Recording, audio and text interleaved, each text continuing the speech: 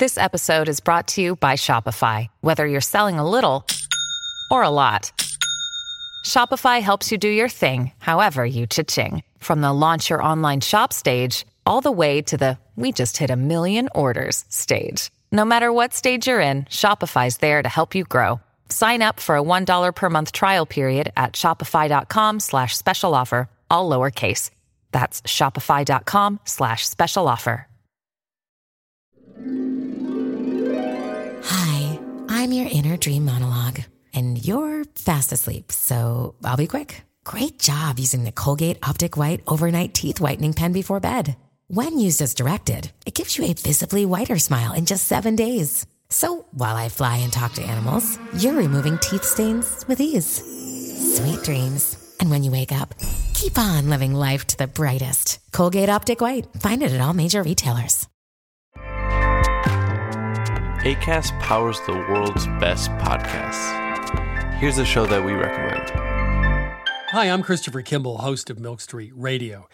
If you'd like to change the way you cook and also think about food, please check out the Milk Street podcast. We travel around the world to find pizza in Tokyo, Egyptian food in Berlin, and Bhutanese farmers in Vermont. We speak to Jamie Oliver, Rachel Ray, Al Roker, Ina Garten, as well as Michael Twitty, Marcus Samuelson, and Alice Waters.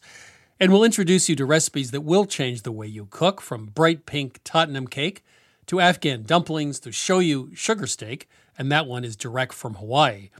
It's a whole new world of food right here on Milk Street Radio. Please check us out on iTunes, Spotify, or wherever you find your podcasts, or go to 177milkstreet.com. Acast helps creators launch, grow, and monetize their podcasts everywhere. Acast.com.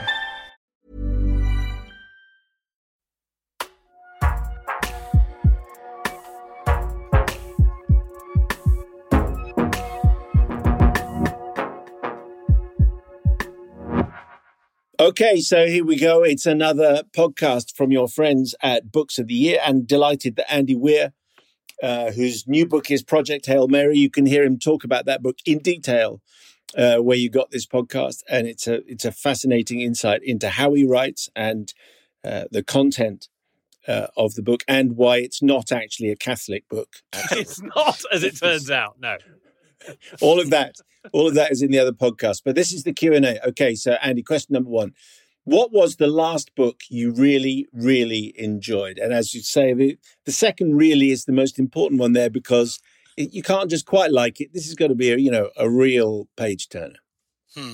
I would say Recursion by Blake Crouch, a science fiction novel about time travel. And it was just really entertaining, really pulled me through. Is there a book, Andy, that stands out from your childhood? Oh, yeah, a lot. I mean, I grew up reading my father's science fiction collection. So I'm, pushing 50, but I grew up reading baby boomer era sci-fi because those are the books he had. And I mean, literally the books he bought back in the 1950s and 60s. They have old yellowed pages. They smell kind of funny. And there's an ad for cigarettes at the halfway point. And so it's these are the sorts of books I grew up with. I loved I, Robot by Asimov. And basically, if I have to pick one thing, I would go with Asimov's robot-related books. I, Robot was the first one, an anthology of short stories that was amazing. But if I'm gonna zero in on one, I'd go with Caves of Steel. That was the first book in the kind of robots trilogy, although it ended up with more books than 3. These are mystery, action, adventure stories set in the Asimov 3 Laws of Robotics universe, with a grizzled cop and his robot partner. It's a buddy cop movie. It's mysteries. It's everything you could ask for. So I just really enjoyed that, especially as a kid, because everything's awesome when you're 10. I wasn't being rude there. I was just looking at my bookshelves, because I don't know if you're a big Douglas Adams fan. Oh, of course. Yeah, the 5 books in the Hitchhiker's trilogy. Yeah, there you go. That's right. And I thought he was the first to do that, but clearly not. Well, okay, so Asimov's the robots. Well, I don't think he ever called it a trilogy anyway, but it's Caves of Steel, The Naked Sun, and Robots of Dawn. He wrote those 3 books in reasonably fast order, and then much later he wrote like Robots and Empire, which is sort of a connection between his robots stories and the Foundation saga, which he's also very famous for. So next question in the Q&A here, before we go off piste and start talking about Douglas Adams. Describe your book collection, because obviously we can't come round to your house or houses or see your library, but is it organized meticulously? How have you planned it? It is incredibly disorganized. It's piles of books here and there, stuffed into boxes, into closets, into random locations. One of my things is I didn't even realize how abnormal this makes me as a reader, but I only ever read a book once. It's very rare for me to read a book multiple times. There are some that I read multiple times just because they're that good. Most of Pratchett's stuff I've read multiple times because his stuff really lends itself to multiple rereadings because you catch things on later reads that you missed the first time always. And so, but aside from a special place in my heart for Terry Pratchett, I tend to just, when I'm done reading a book, I put it away and I don't pick it up again. So I don't have like an organized library. I'm like, I'm done with that book. Where should I put this? Here's some space in the closet. So I think people would be pretty disappointed to see how my books are stored. So, Andy, part of the reason why I love your books is because they read as much as a thriller as anything else. Do you have a favorite thriller writer? I mean, there's always Stephen King. Well, yeah. I mean, I don't know. Like, one thing, obviously, he's a top tier writer. He's very skilled and stuff. But one thing, I like reading King novels just to kind of learn more about how to do prose really well. I mean, he's known for all these, cool stories and cool plots and interesting characters and stuff like that. But often overlooked is how incredibly smooth his prose is. It reads really easily. You never have to mentally rewind to understand a sentence. It just flows so nicely. So that's one thing I try to learn by reading King's novels. I also like, I don't know if you'd consider them thrillers, but I like the Jack Reacher novels by Lee Child. Oh, yeah. Absolutely. I mean, are those thrillers? Are those mysteries? Yeah. No, thriller, thrilling. Yeah, absolutely. Okay, then the Lee Child, I suppose, would be another good answer. I'm wondering if you've actually answered. The next question on the list is your favorite science fiction writer. So maybe you've mentioned that already. I don't know. Maybe you want to add someone onto the list. Yeah, my favorite science fiction writer is definitely Isaac Asimov. But I do have what I call my holy trinity. So they're all much beloved by me. Asimov slightly edges out the other two. Is that it's Asimov, Heinlein, and Clarke. Those are my guys. Those are the guys I grew up reading, and so they're the authors who really defined for me what science fiction is when I was a kid, and I kind of still have that in me. They wrote pretty optimistic science fiction back in the day. It's like, okay, the world or the solar system, the way it is in their books might not. It might be rough on the main characters. They're having a tough time, but it's sort of a setting you wouldn't mind living in. Usually, is there a book, Andy, that you'd love to step inside of? Because obviously the nature of books is that there is jeopardy, things are going wrong. So even if it was just for one day, is there a book that you would like to step inside of? Well, if that were the case, if it was for one day, I don't know. There are lots of places, but if I was going to live somewhere. I mean, some of these, like the E.N.M. Banks books, the Culture series books, that's a post-scarcity world. Being a human living in the culture is awesome. You get everything you want as soon as you want it. You don't have to work. You don't have to do anything you don't like to do. Hang out with your friends all day. It's just the perfect life. So I would definitely want, and I guess even if I was only going to spend one day, it sure would be cool to spend one day in the culture.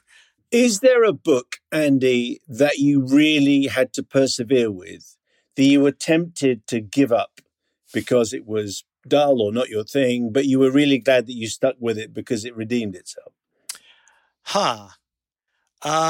I might have to say just no to that, because I am kind of picky. And so I'm quick to pull the DNF trigger, you know? So I guess, you know, I would have to say there are probably books that I didn't finish that would have been worth it, but I didn't see them through. When do you pull the trigger? How long do you give it? It depends. Like, some of them get so annoying so quickly that I'm just like, whoop, we're done. And then others have to, you know, so first off, if I feel like a book is preaching to me, like telling me what my morals or beliefs or ideas should be, that's going to make me set it down real fast. I don't like political allegory. I don't like any of those things. And as a rule, I'm pretty good at not picking up those books in the first place. Like, just usually you can tell just from the copy written on the flap that it's like, oh, okay, yeah, this is going to be all about wealth inequality. So no thanks. Right. But sometimes it gets preachy in the middle unexpectedly. And I'm like, okay, let's see. So that'll happen. And even for some of my greats, some of my much beloved authors like Robert Heinlein, I couldn't finish Stranger in a Strange Land. I know I'm not alone in that. A lot of people kind of had a problem with it. It was just too kind of esoteric and high concept for me. And I don't know, it just didn't grab me like other Heinlein novels did. And there's one Heinlein novel that I absolutely despise, which is Farnham's Freehold. That one just really, as I was reading it, I got more and more annoyed and eventually put it down because I was mad at the book. It was just such an obvious self-insertion fantasy by Heinlein. It's like the main character is this older guy that for some reason is right about everything. He's gruff and mean, but everyone is always saying, well, you're right. You're this awesome guy. He bangs his son's fiance because, of course, young women like the older men. And I'm just like, oh, my God, why am I reading this? I have lost count of the number of books written by, and it's normally men, where the main character is, there's certain similarities to the person who's written the book. Imagine that. I can think of one guy who's actually been on this podcast where the lead character had the same initials. It was unbelievable. Anyway, are there any authors, Andy, that you're yet to meet but that you'd like to? Yet to meet but would like to. Well, I would like to meet J.K. Rowling someday. One time I was in Edinburgh. I was there in the UK for promoting maybe Artemis. Might have been the same trip where I was on a show with Simon on Simon's show. But I went up to Edinburgh for a few events, and I'm like, well, I know J.K. Rowling lives in Edinburgh, so I had my agent reach out to her agent, said like, hey, you want to have lunch or something like that? And she didn't respond at all. Oh no! Oh, I thought it was going to be a nice end to that story. Oh no! Nope. We received no response whatsoever. So I'm like, oh well, it was worth a shot. Well, I've interviewed her a couple of times, Andy. I just thought I'd end up with a little bit of one-upmanship. So there we go. Yeah, there you go. Yep. Yeah, and she did say she was very busy, And Not a fan, Andy. Not a fan. Didn't want you there. Yeah. She said, like, I'm sure her greatest regret was that she didn't get a chance to have lunch with me when I was in Edinburgh. If she comes on the pod, Andy, we will tell her that you should be first in line. Yeah, that's right. Next time I'm in Edinburgh.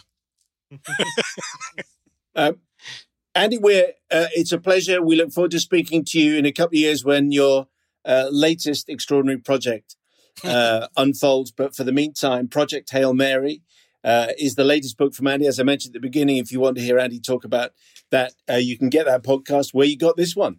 Andy, thank you very much. We'll talk to you soon. All right. Thanks so much for having me.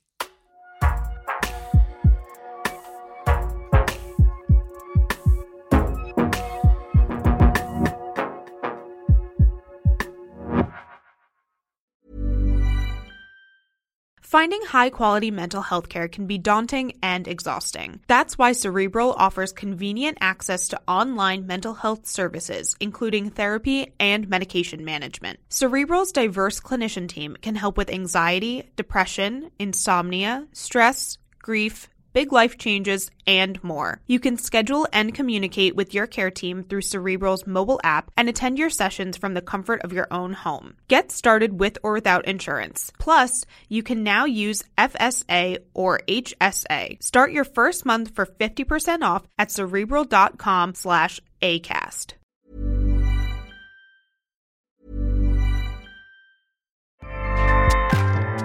Acast powers the world's best podcasts. Here's a show that we recommend. Hi, I'm Dori Shafrir, and along with Kate Spencer, I host Forever 35, a podcast about the things we do to take care of ourselves. Join us every Wednesday with guests like author Phoebe Robinson, chef Samin Nosrat, actress Busy Phillips, and even former Secretary of State Madeleine Albright. On Mondays and Fridays, we have mini episodes where we answer listeners' questions on everyday problems like how useful a butt mask really is, how to deal with a petty friend, or how to relax after a long day. So join us Monday, Wednesday, and Friday on Forever 35, where we're not experts, but we are two friends who like to talk a lot about serums. Acast helps creators launch, grow, and monetize their podcasts everywhere. Acast.com. Hi, my name is Kay Adams, and to be honest, I'm not so good with the ageing process, so I enlisted my old chum, the filter-free Cara McKenzie, to advise. Could you imagine being a porn star? The room would need to be really hot for me to strip off. To be honest, she's not much help, but she is rather amusing. And along with some great guests, Joe Brand, Andy Oliver, Anton Dubeck, Ruth Langsford, and Craig Revel-Horwood, darling, we are learning how to be 60. Listen wherever you get your podcasts.